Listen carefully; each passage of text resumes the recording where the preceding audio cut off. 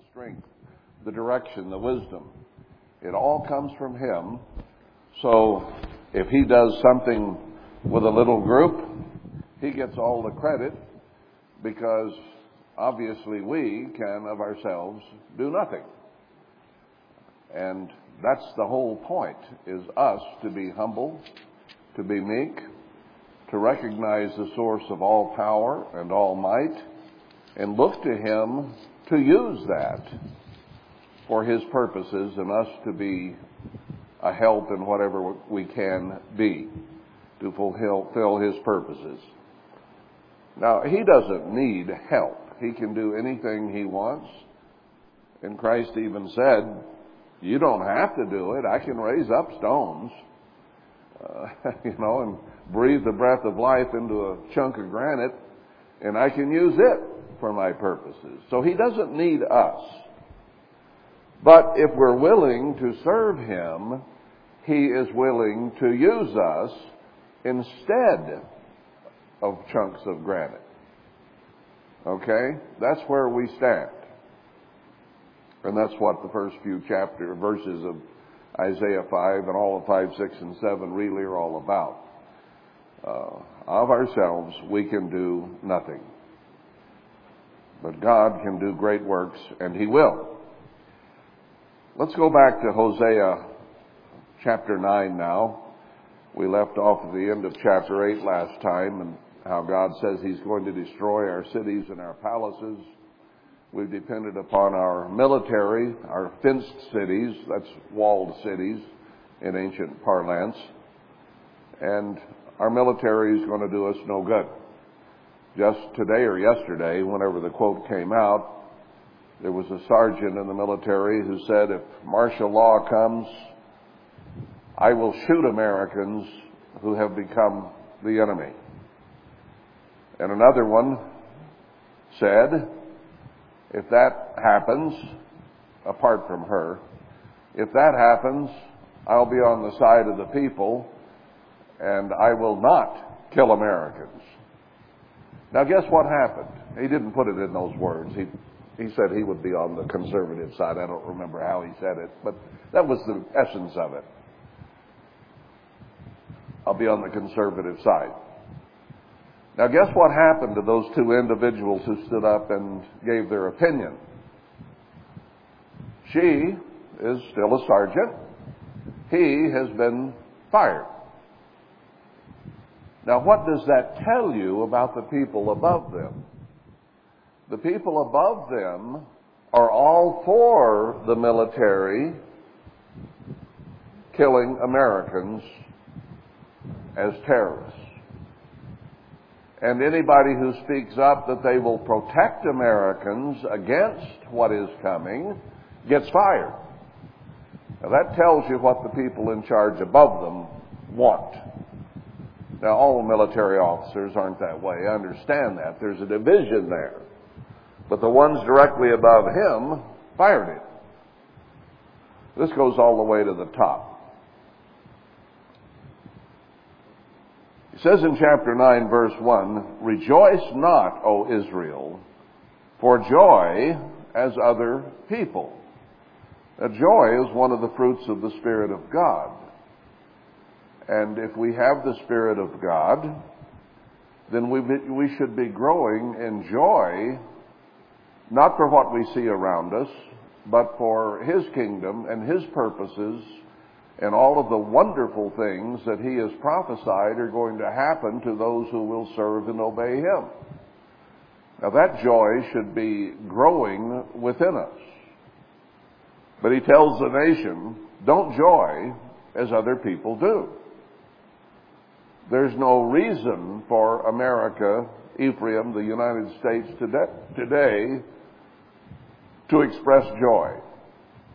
And in fact, everything is getting worse day by day by day, and there's nothing really to be joyful about. Why does He say that? For you have gone whoring from your God. We've departed from God. You have loved a reward upon every corn floor. The floor and the winepress shall not feed them, and the new wine shall fail in her.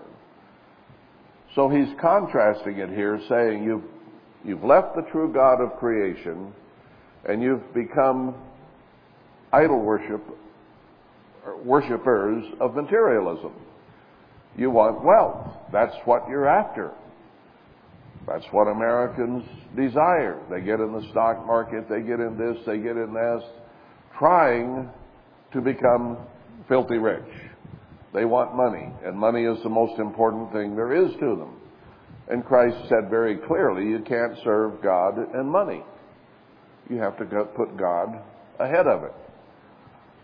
I think that's one reason he requires us to give 10% of what he gives us back to him, so that we acknowledge where our blessings come from. God doesn't care about money. Everything in the universe belongs to him. He says there, even in the book of Haggai, the gold and the silver is mine. It isn't yours. I'm going to let you use it to build my temple, but it's mine. So everything on earth is his, and all he asks us to do is give him 10% back of all that he provides for us. Now that's a pretty good deal, isn't it? I'll give you this if you'll just return this much to me. Where can you get a better deal than that, where he's giving it, and he says every good and perfect gift comes from above. So everything we are, everything we have, is about him. So he doesn't need our tithe. He doesn't need our offerings. He didn't need the widow's mite. She needed it a whole lot worse than he did because she didn't have food. But he appreciated the fact that she put him ahead of money. And that's the problem he's discussing here. Americans put money ahead of virtually everything, and certainly including God. That's the problem. He has to be number one in our lives. That's the first commandment. Love me more than anything else, and love your neighbor just as much as you love yourself. Don't have to do more, just as much. And both of those are pretty tall orders. So that's what he's getting on our nation for, is going whoring after the god of materialism and money and looking for a reward on every corn floor. Well, corn, or the harvest, represented wealth. So we're looking for wealth wherever we go. What good is wealth going to do us when what is happening to our country right now comes to pass completely? Zephaniah says there's going to be a great financial crash, and the money will become so worthless that we throw the gold and the silver in the street. You can't eat a dollar bill, you can't eat gold, and you can't eat silver. And if you don't have anything to eat, it becomes utterly worthless to you. And that's where we're going. It will not be long now until money will be worthless. The hyperinflation is gearing up right now.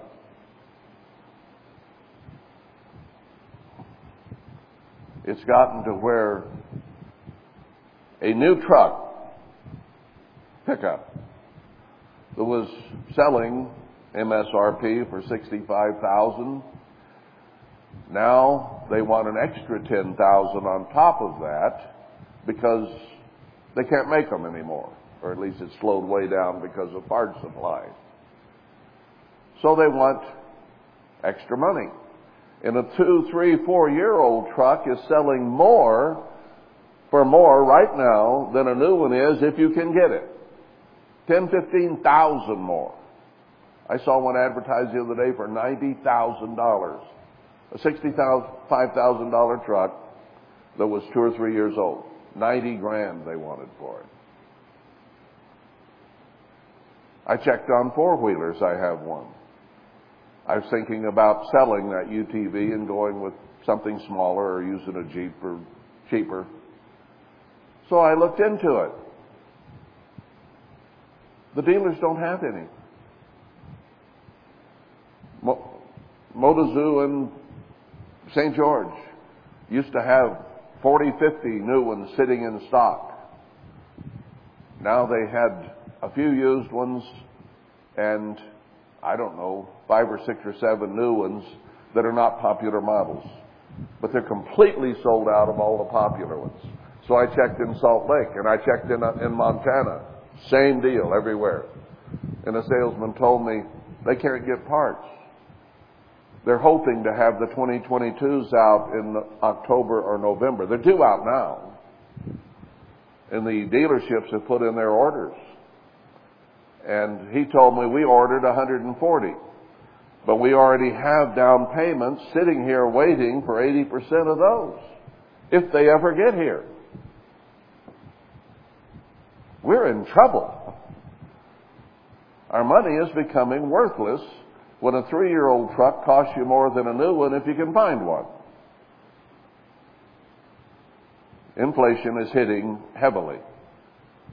And they're still shutting down ports. The cost of moving a container across the seas has gone up over 10 times in the last year what it was a year ago.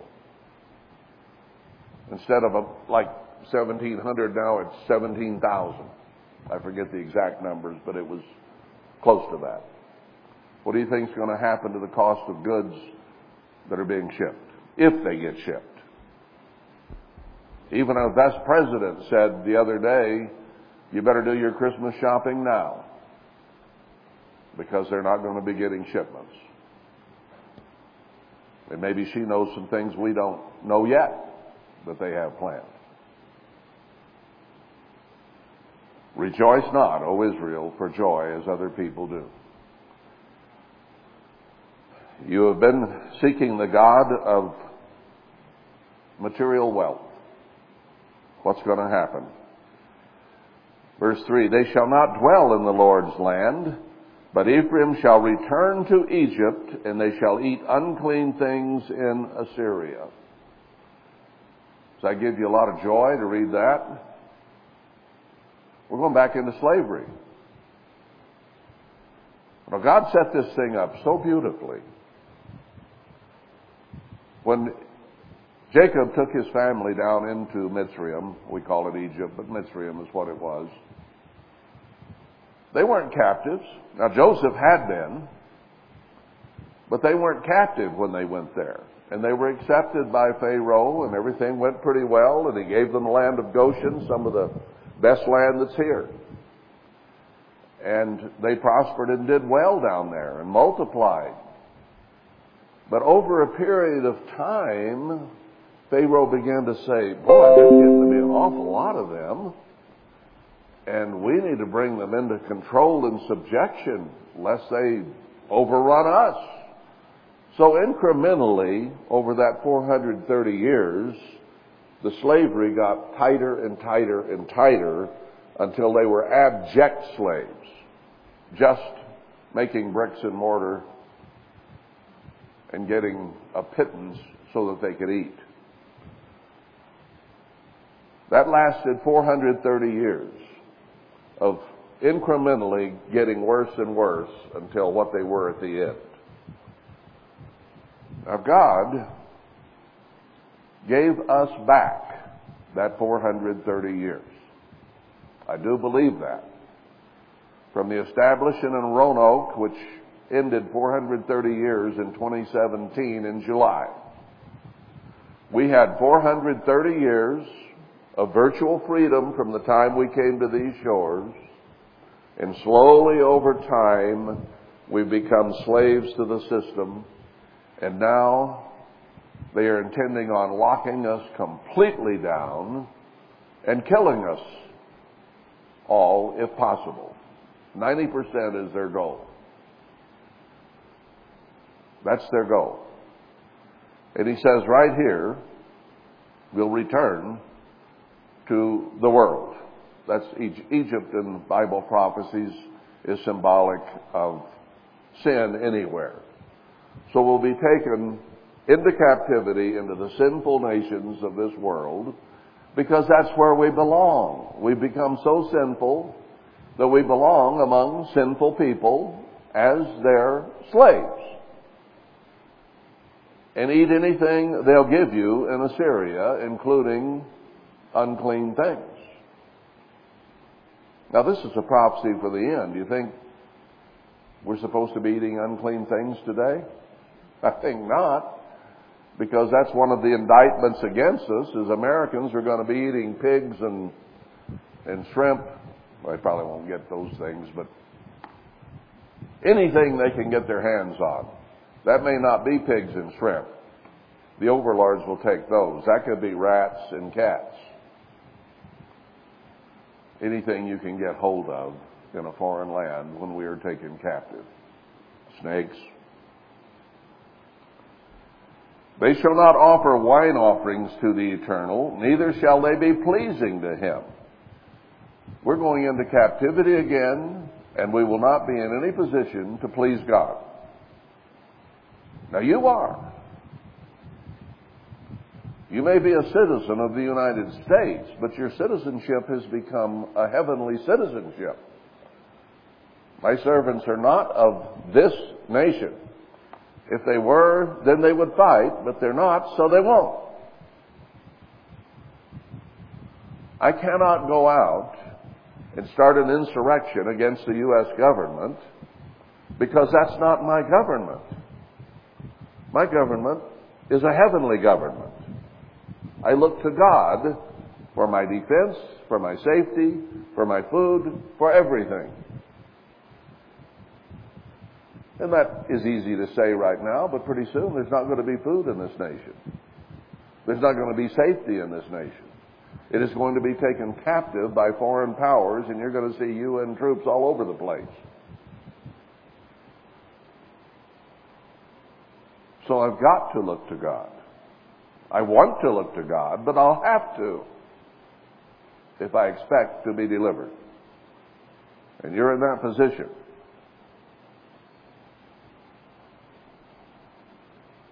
They can't please God because they're ungodly in everything they're doing. Their sacrifices shall be to them as the bread of mourners. What do people who've lost a relative do? They mourn. And all of this wealth and this bread and corn and the things that we've enjoyed are not going to be. So we're going to be mourning for loss. All that eat thereof shall be polluted, for their bread, for their soul shall not come to the house of the Eternal. Bread for their soul. Now that could be speaking physically. They won't have food. The shelves are getting barer and barer day by day and week by week. I just saw an article that showed pictures from all over the country of a lot of bare shelves. We've seen a few. You're going to see more.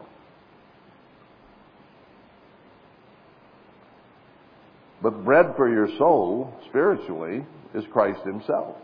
And they're not going to turn to Him. So they won't get bread for their soul. We have to eat of Him and drink of Him if we're going to be protected physically. What will you do in the solemn day and in the day of the feast of the Eternal? I think it's interesting that He put that way. Here we are in August. The feast comes later in October. They're planning some serious lockdowns this fall. What will you do in the day of the Feast of the Eternal? Are things going to change by Feast of Tabernacles time? Was this prophecy written very timely? I don't know. It's been here for a lot of years, this prophecy. But now we find ourselves on the edge of starvation now. If you don't get that vaccination, you are not going to buy and sell. You cannot obtain food. And that noose is tightening day by day. More and more companies are saying, get the vaccination or you're fired. More and more restaurants are saying, get vaccinated or you're not going to be allowed in. The government is not saying it per se yet, but they're encouraging companies to do this to us so that it just gets tighter and tighter and tighter. You should have read Dave Hodges' article, I think 3 days ago now, where they already have the documents from the government that gave 30 things they're planning on doing. One of them is setting up a border patrol between states, not on the southern border. That's wide open.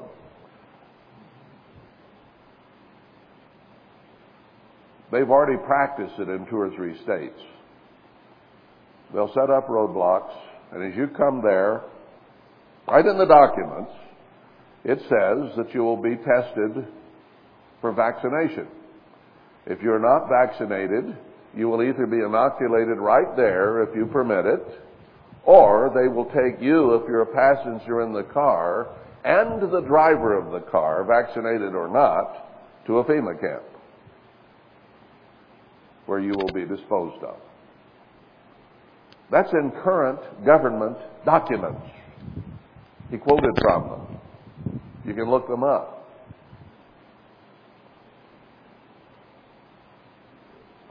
What will you do in the solemn day of the Feast of the Eternal?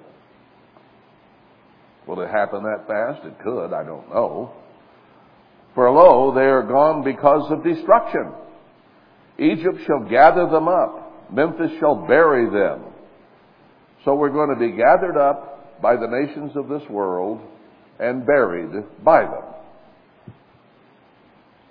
FEMA camp, whatever you want to call it, be killed and buried.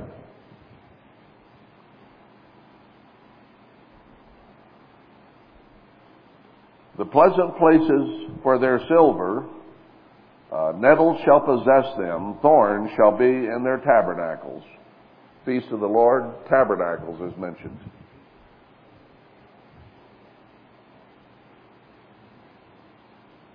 Your pleasant houses that we've bought are going to be taken away. The days of visitation are come. Now, isn't that what Ezekiel said when he said, a third will die of famine and pestilence, a third by the sword, and a third taken captive? And that was in the context of him lying on his side and then the other side for a total of 430 days. And it says right there, it represents years. We have now had a presence in this nation for 430 plus 4. 2017 till 2021 is 4. And he says right there in the context, it is near, it is near, it is come, it is come, it is near. It won't be like the echoing again of the hills. It is come. And from 2019 on, we have seen the noose getting tighter. They introduced COVID-19. They introduced masks. They introduced stay away from each other. And now they've introduced a vaccination that is proving to be more contagious than the unvaccinated. Vaccinated people are getting vaccinated people infected. They designed this not to kill us all immediately. They designed it to be an incremental thing. A few are dying as soon as they take the shock or within hours or days. But it is set up to attack the body, to create problems within the body, that within 3 years they are thinking and planning for everybody who took the shots to be dead. That's why Deagle, which is a big think tank that deals with military stuff and wars and so on, has prophesied 2 or 3 years ago, whenever it was, that only 100 million Americans would survive till 2025. They didn't say why then, but they knew that this kill shot would be introduced. The day of visitation are come. We're in them now. Ezekiel said it, and we're in it. It hasn't killed us all yet, but the process has been started. We'll see a little more of that as we go along here. Israel shall know it. The prophet is a fool, the spiritual man is mad, for the multitude of your iniquity and the great hatred. I just read yesterday or today that the preachers of these big evangelical movements are telling people to go get vaccinated. They're crazy. They're mad. They've gone off the rails. You can't look to churches for an answer anymore, that's for sure. They're telling you to take the kill shot. Now, not all of them, but most of them. The big ones.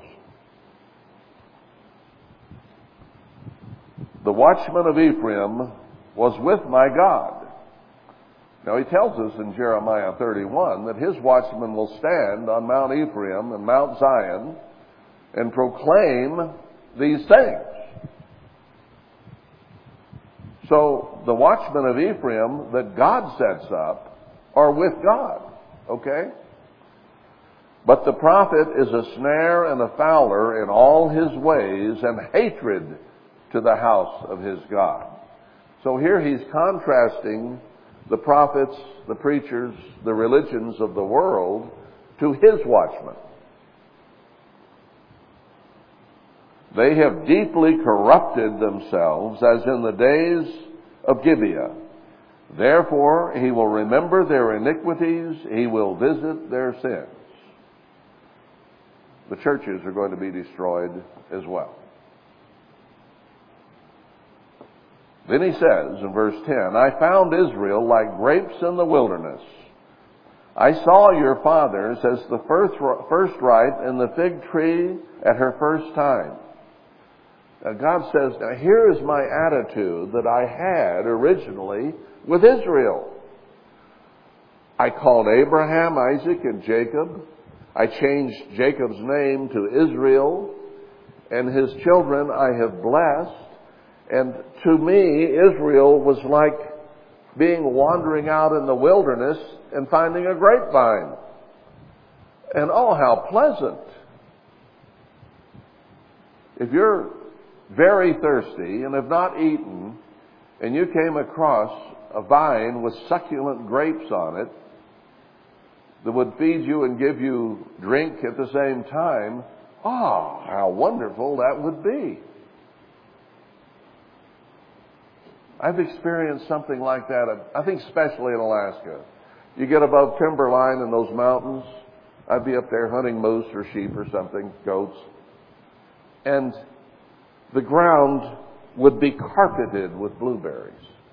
You could not put your foot down anywhere without smashing blueberries. Little plants, but full of blueberries. And if you're up there and you're hungry and you're tired and you're thirsty, you just fall on your knees and begin eating blueberries. It just is so nice. I looked up one day and here was a black bear 20, 30 feet away doing the same thing I was doing. He didn't care and I didn't care. Let's eat these. That's what he's saying here. I just use a little personal example. To me, seeing Israel was like a wonderful, loaded, ripe grapevine. First ripe. Like the first ripe in the fig tree at her first time. You've grown this fig tree and you go out and for the first time it has figs on it. And here they are, nice and ripe and soft. Oh, I love a ripe fig.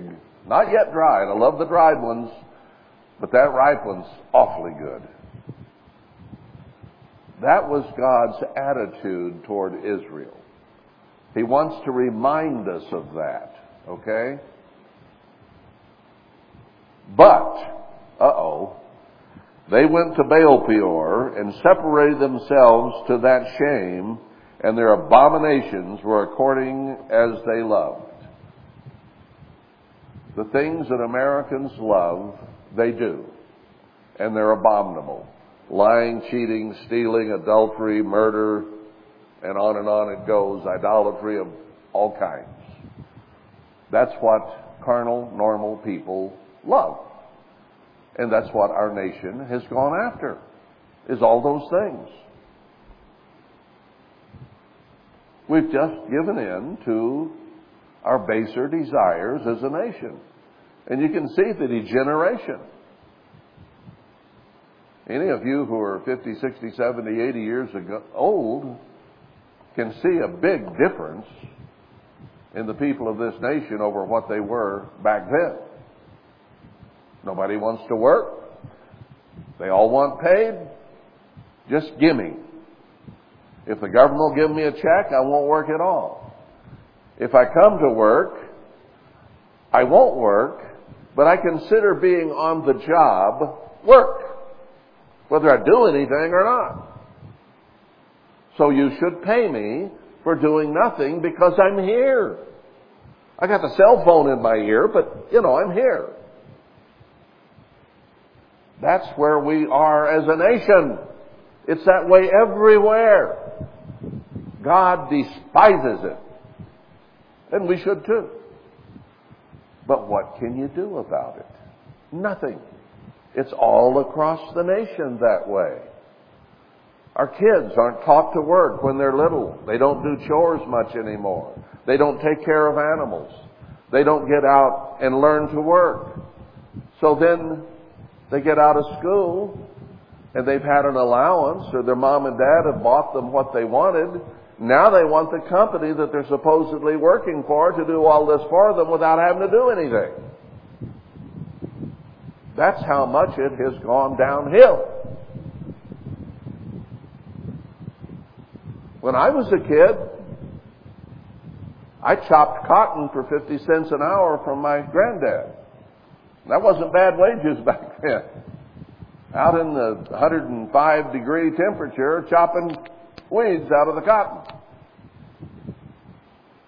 And my dad wanted me working. His dad had made him work, and any boy that was not working was worthless. And he drilled that into me. I didn't always like it. My kids didn't either, but I taught them to work. And they resented it because the kids at school weren't having to work as hard as they worked. But then they came to me as 40-year-olds, somewhere in there, and said, "Dad, at least you taught us how to work." And they're hard workers. But our nation is not anymore. Basically, worthless, as my granddaddy on that side used to put it, worthless as tits on a board. So you hire them and you get nothing out of them. At least the sow produces something. Kids, babies. But the boar doesn't.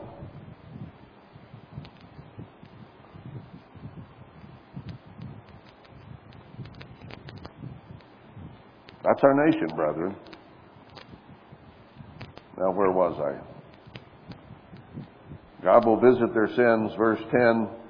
I looked upon them good, but they've gone to these abominations. Our society has degenerated into basically worthless people. Just greedy for whatever they can get, wherever they can get it. As for Ephraim, their glory shall fly away like a bird, from the birth and from the womb and from the conception. They can be born in this nation today and never become worth anything. And they just fly away like a bird. No responsibility. No willingness to do what they ought to do as a responsible human being. Oh, you want me to work? I think I'll fly away. I think I'll go home and see if the government will pay for me. Is God telling us what we are or not?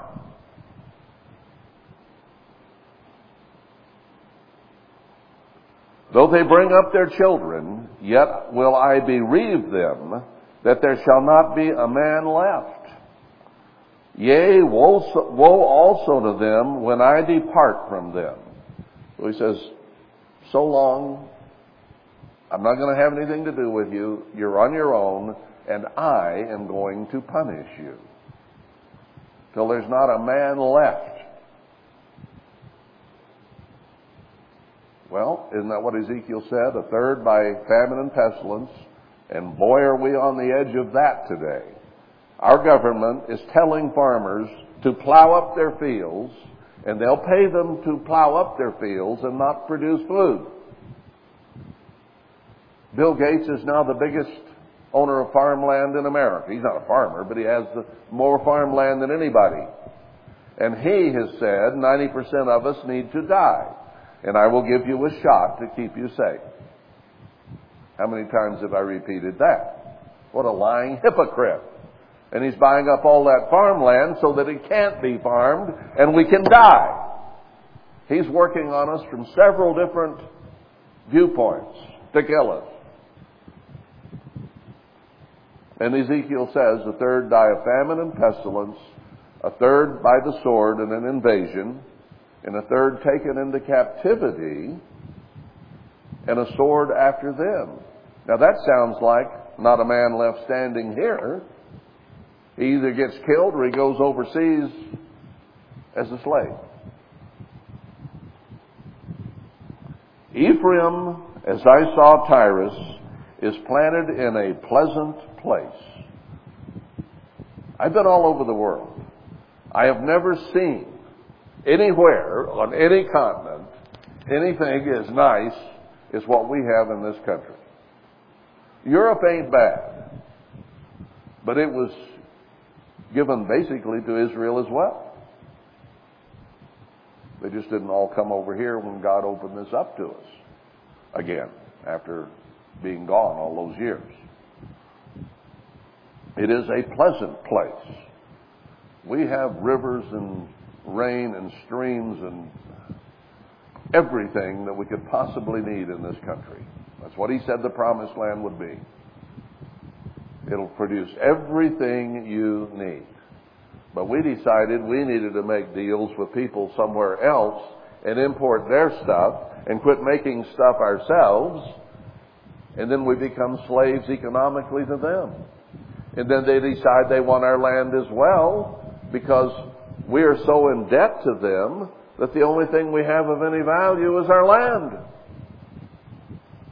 That's the collateral. And they're going to take it.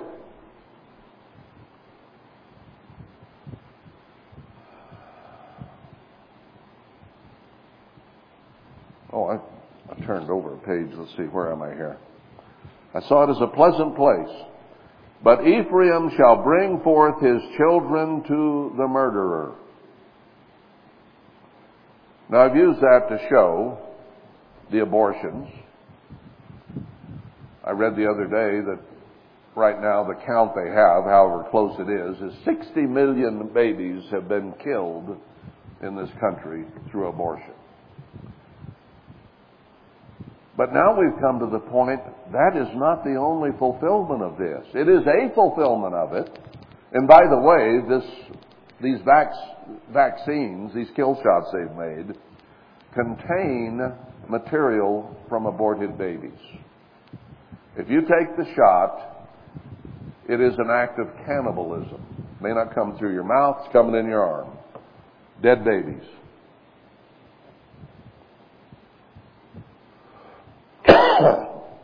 Now let's add to this.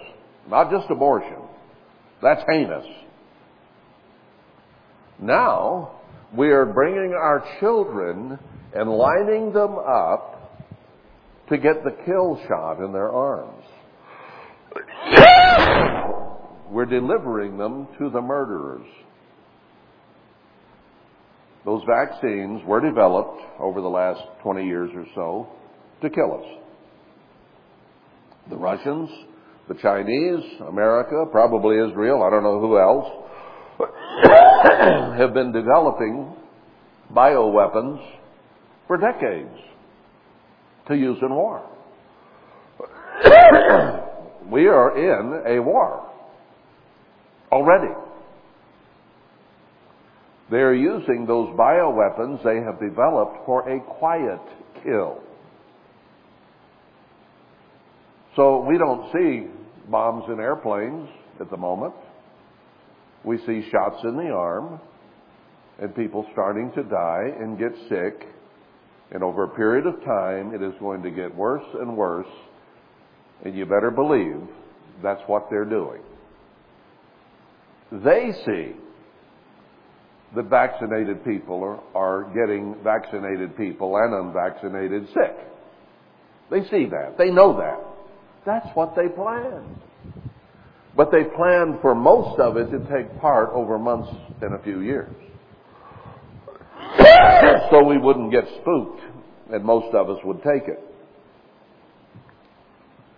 You know, we have a lot of heart disease, diabetes, and cancer in this country, the big three. Do those all kill you immediately? No, they take time. Sometimes they do. Heart attack out of the blue and you're dead immediately, like some people take the vaccine and die immediately. But generally heart disease comes over time, diabetes does, cancer is. They're going to get you, but it'll take a while. It'll take a while. You can go to the doctors and they'll give you chemo or something and help you along.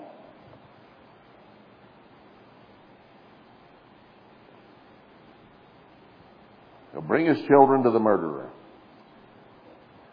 Okay, there's two levels on which we're doing it now. Abortions and vaccinating our kids. Let's take it to another level, which is similar to vaccinating the kids. But our young people have been taught communism, socialism, and fascism kind of combined together all the way through school. And now we are turning them over to a liberal communist government which has in mind not to only kill them by vaccination, but by other means. So we are fulfilling this prophecy on at least three different levels right now. Give them, O Eternal, what will you give? You're going to kill your babies? I'll tell you what I'm going to do. I'll give them a miscarrying womb and dry breasts. A lot of women who are pregnant get the shot and they abort. A lot of that going on. All their wickedness is in Gilgal. For there I hated them for the wickedness of their doings. I will drive them out of my house. Gilgal was a place in Israel that was known for idolatry, turning from God. So he compares our nation today to that. I will love them no more. All their princes are revolters. Look at our leadership and, well, I use that ironically or sarcastically, leadership in Washington. They're revolters. They're revolters against God. They're revolters against the American people. And a lot of the American people look to them as their leaders. But they are trying to destroy us. They are committing treason left and right. Democrat, Republican, it doesn't matter. That's just a name. They're in on this. The whole crowd. So God says, I'll drive them out. Ephraim is smitten. Their root is dried up. They shall bear no fruit. If you have a plant that would produce vegetables or fruit and the roots dry up, crop's over. So he says, our root is dried up. We're not going to produce anymore. Yea, though they bring forth, yet will I slay even the beloved fruit of their womb.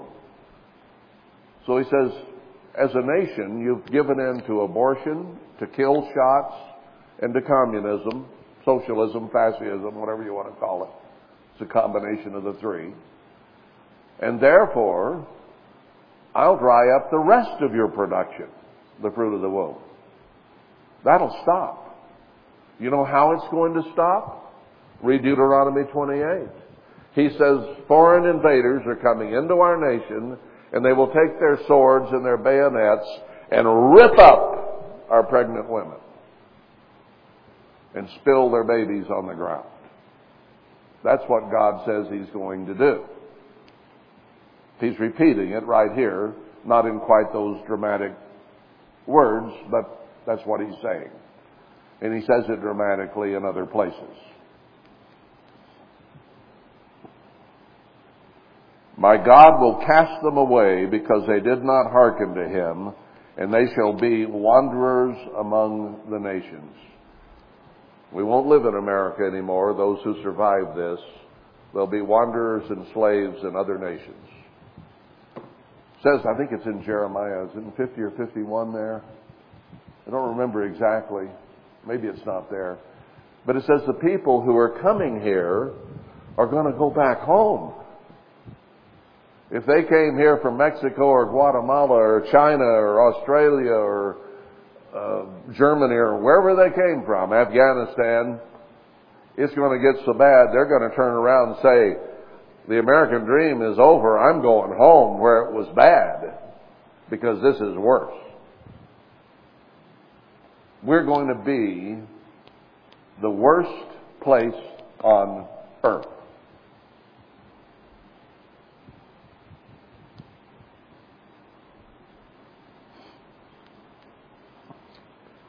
Chapter 10. Israel is an empty vine. He brings forth fruit to himself. If you only produce for yourself, what good are you to anybody else? God tells us to love our neighbor as ourselves. We're to treat our neighbors with kindness and love and generosity and kindness. And be good neighbors. Be good people. Be productive for others. We're called to service. All through the Bible, God says, serve, give, help, love. That's what a human being is supposed to do. But Americans are so selfish. I want, I want, I want. Gimme, gimme, gimme is our mantra. That isn't God's way. His way is give, help, serve, and love. Not lie, cheat, and steal so you can have for yourself. But that's what we've become. An empty vine, producing nothing for anybody other than self. Fruit unto himself. According to the multitude of his fruit, he has increased the altars. The more God blessed this country, the more he gave it, the more we served idols. We get hooked on the stock market. We get hooked on pensions. We get hooked on government checks. The more we're given, the more we want. That's human nature, and it's being shown completely in this country. According to the goodness of his land, they have made goodly images. God can't afford to bless people, generally. It's been that way since Adam and Eve. He blessed them greatly, and they turned on him. And that's the way it's been with Israel, over and over and over throughout history. As God would bless them, they'd turn to idols. He would take their wealth away and curse them and put them in slavery, and then they would turn to God. So then he would bless them, and they would turn to idols. It's been that way over and over and over. And we're in the idolatry stage now. And he is going to punish us severely. And then, at the beginning of the millennium, we're going to say, whoever's left, I'm hungry, I'm thirsty, I'm cold, I'm hot, whatever. I need help. And Christ will be there and say, okay, worship me, serve me, and I will bless you. And you'll have food and drink and everything you need. And we'll go through the whole millennium like that, and people will pretty well serve God through it. But at the end of the millennium, he's going to turn the devil loose, and he's going to come out and deceive the nations for a short while once again. It doesn't take him long. It took us 430 years to reach the bottom of the barrel. And that's where we are, as in the days of Noah. Their heart is divided. I said earlier, Christ said no man can serve two masters. You can't serve God and money. You have to serve God and not have a divided heart. Now, is it wrong to work and get gain and provide for yourself? No. He says all through here that is to be done. He says if a man doesn't work, he shouldn't eat. So if you won't go to work and you'd rather have a government check, God says you should not eat. We should earn our daily bread. And if we are responsible and do that, then God says He will bless us. So our goal is not the material and physical. That's just what we need to live, and we work for it, and that's fine. But when it becomes where wealth and money is what you're after, that's idolatry. You're putting it ahead of God. I've known many people who learned about the Sabbath, but, well, I got to work, and my boss said if I don't work on Saturday, he'll fire me. Well, okay. Are we going to put the job ahead of God? No. God can give you another job if they take that one away. We put Him first. Ahead of money, ahead of job. He is more important than that. You know, jobs are going to go away, and He's saying it here. Our blessings are going to go away, and we're going to throw the money in the street, and it'll be nothing. God has offered us to live forever in a universe that has everything we need if we will just serve Him ahead of everything else. You can't beat a deal like that. So you got to work Saturday. No, you don't. If you do, you're an idolater. It's that simple. You're putting your job, your money ahead of God. It's just that simple. Why do you think He made these rules? So we would look to Him. The Sabbath is here so that we have a day to look to God rather than going about our normal business and working.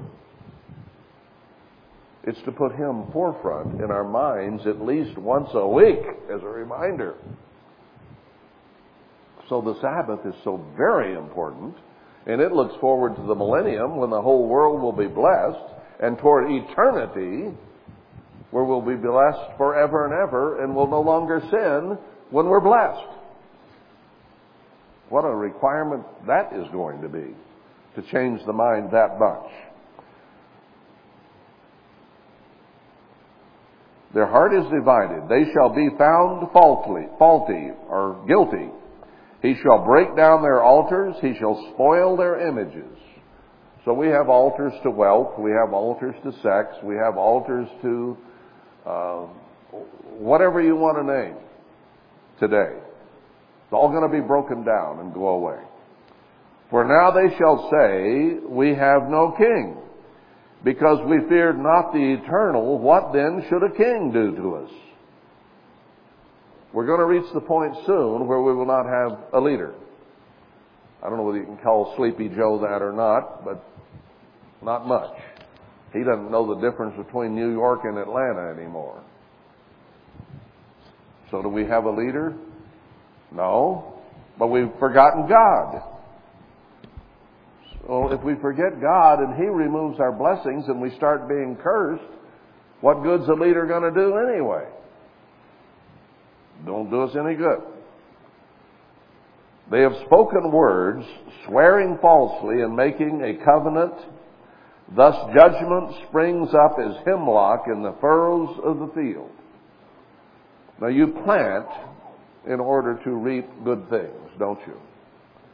And He says what we're planting is going to grow up as hemlock. That's poison. Whatever we plant, whatever we try to do as a nation, is going to turn to poison.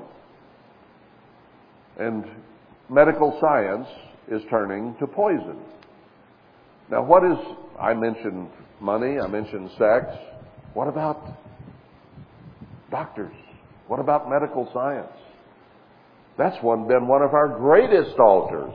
That's been one of our greatest gods. Any American gets sick in any form or fashion. Oh, get him to the doctor. Get him to the doctor. Oh, my kid blew his nose. Get him to the doctor. It's become that way. So their drugs, their methods, their killing of us slowly has become a god to us. What did God say to do when we get sick? Go to the elders of the church and be anointed, and if you have faith, the prayer of faith will heal the sick. That's what God told us to do. So what do? We run to the doctor. Oh, medical science will save me. I'm about to die. I got to go to the doctor. I'd rather die. Okay? I would rather let God determine whether I'm going to live 60, 70, 80, or 90 years than the doctors. And I'd rather wait for Him to heal me and decide Himself whether I need to live longer or not than to go and get on chemo and die in 6 months or 3 years without any hair and nauseated. Why do I need that? Because our God has become medical science. And we fall before that throne and that altar so easily. Got to have their pills, got to have their potions, got to have their shot. Doesn't Revelation 18 say that pharmakeia would deceive the whole world? It is happening before our very eyes. And pretty soon, with America leading, if we don't have the shot, we can do nothing and go nowhere and will not be able to buy groceries. They're already planning. The Department of Homeland Security has said it. We're producing a card that you have to run through the machine, and if it doesn't show you're vaccinated, your credit card will not work. You can't buy anything. That is what they are doing this moment. And they're going to institute it very soon. Will you bow down before Big Pharma, which is deceiving the whole world in a satanic way, and have a shot in your arm with baby material in it? Aborted, murdered babies shot into your arm. How abominable can it get? How sick, so unfeeling, so uncaring, so satanic.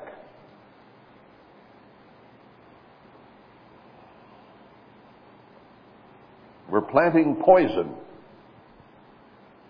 He uses a farming analogy, but we're planting poisons in our bodies. Willfully. And letting our children have it too, so they can die. The inhabitants of Samaria shall fear because of the calves of Bethaven, for the people thereof shall mourn over it, and the priests thereof that rejoiced on it, for the glory thereof, because it is departed from it. Going to the doctors is going to fail. It's going to fail. People are going to start dying like flies and going to the hospital. What a joke that's going to be.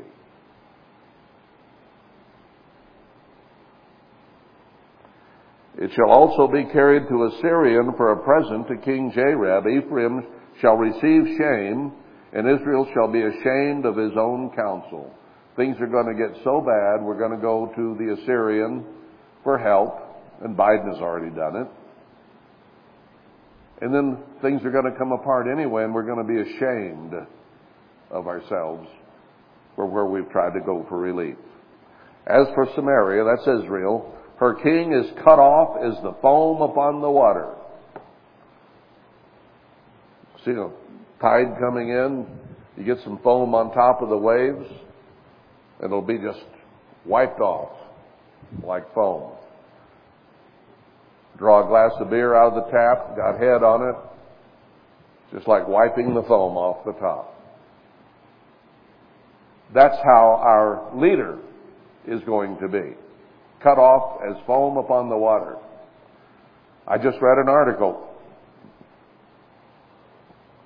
that their plan now, and everybody's getting on the wagon, Democrats, Republicans, everybody, because of this mess in Afghanistan, saying Biden has to go. He didn't do that. This thing was set up on purpose by those people who tell him what to say, if he can manage to get it said. We pulled out of there the way we did in order to cause the people to disrespect the government and to be able to turn Afghanistan over to China so they can have the rare earth minerals. That's why we did it. And it was done in order to make Biden look like the fool and the buffoon that he is. So they can remove him with the 25th Amendment or incompetency mentally or whatever. And then Kamala Harris becomes president. She can't draw 3 votes on a good day. And the plan appears to be, from some insiders, that she will appoint then Hillary Clinton to be vice president. And then there will be a false flag something where Kamala Harris will be killed as collateral damage, and we will have Witch Hillary as president. It says right here in this chapter, our king will be utterly cut off. It says up here, we just read, like foam on the water. Gone. This is talking about America today and next month and the month after. Verse 8, the high places of Avon, that's the religions, the sin of Israel shall be destroyed. The thorn and the thistle shall come on their altars. See what God thinks of religion in America today? Catholic, Protestant, Mormon, you name it. He hates it all because it's against His law. They shall say to the mountains, cover us, and to the hills, fall on us. You have to be in pretty desperate shape to want the rocks to fall on you. I've been under some pretty big rocks in my life. And I was always a little suspicious of them. I didn't want them to fall on me. They're going to be begging to be killed by a falling rock. That's how bad it's going to get. O Israel, you have sinned from the days of Gibeah. There they stood. The battle in Gibeah against the children of iniquity did not overtake them. They were in the morass of confusion and idolatry, and that's where they stayed. God says, it is in my desire that I should chastise them. You've gotten so bad, I realize I need to punish you. And the people shall be gathered against them when they shall bind themselves in their 2 furrows. He's talking about the leaders here. The people will be against them. There's going to be a rebellion, an uprising. People are going to say, I've had enough. They're beginning to right now. Before now, they've been talking about let's have nonviolent opposition. Now some of the same people are starting to say, we've got to do this no matter what we need to do. It's changing. The people are gathering against them. When they bind themselves in their 2 furrows. Now what does that mean? They have dug themselves tunnels underground to live in. They're furrows. They're going to try to get away from the mobs that want to kill them by going in their underground bunkers. They want to be bound in there, safe where our crop is, where we put our goodies we've prepped, They call you a conspiracy theorist if you buy an extra can of corned beef. But underground, they've got stuff laid up to take care of them throughout this whole thing. And Ephraim is as an heifer that is taught and loves to tread out the corn. We're sheeple that just follow along. We're taught to tread out the corn. We're taught to be good little sheeples. But I pass over upon her fair neck. I will make Ephraim to ride, Judah shall plow, and Jacob shall break his clods. We're going into slavery and farm for other people. Sow to yourselves in righteousness, reap in mercy. Break up your fallow ground, for it is time to seek the Eternal till He come and rain righteousness on you. Quit sowing for nothing. Come sow to me. Come put me first. And then I'll rain righteousness on you. Even in these dire verses we've been reading, He offers hope. He says, I gotta have to chasten you. If you'll just turn to me, I'll rain righteousness on you and blessing. That's what He's done over and over and over again throughout Israel's history. And we're at the bottom of the cycle, but even now, He says, if you just turn to me, you have plowed wickedness, you've reaped iniquity, you have eaten the fruit of lies, because you did trust in your way. That one sold over 1 million records. I did it my way. In the multitude of your mighty men, we're protected. We have our military to take care of us. We can do anything we want. We're the most blessed nation on earth. America will never fall. God bless America. No, He's done blessing America. He's done. Therefore shall a tumult arise among your people. Yes, there's going to be an incredible backlash against what they're doing to us right now. And all your fortresses shall be spoiled. There is going to be a civil war like no other civil war has ever been. No people has been ever as armed as Americans are and able to fight back the way Americans can.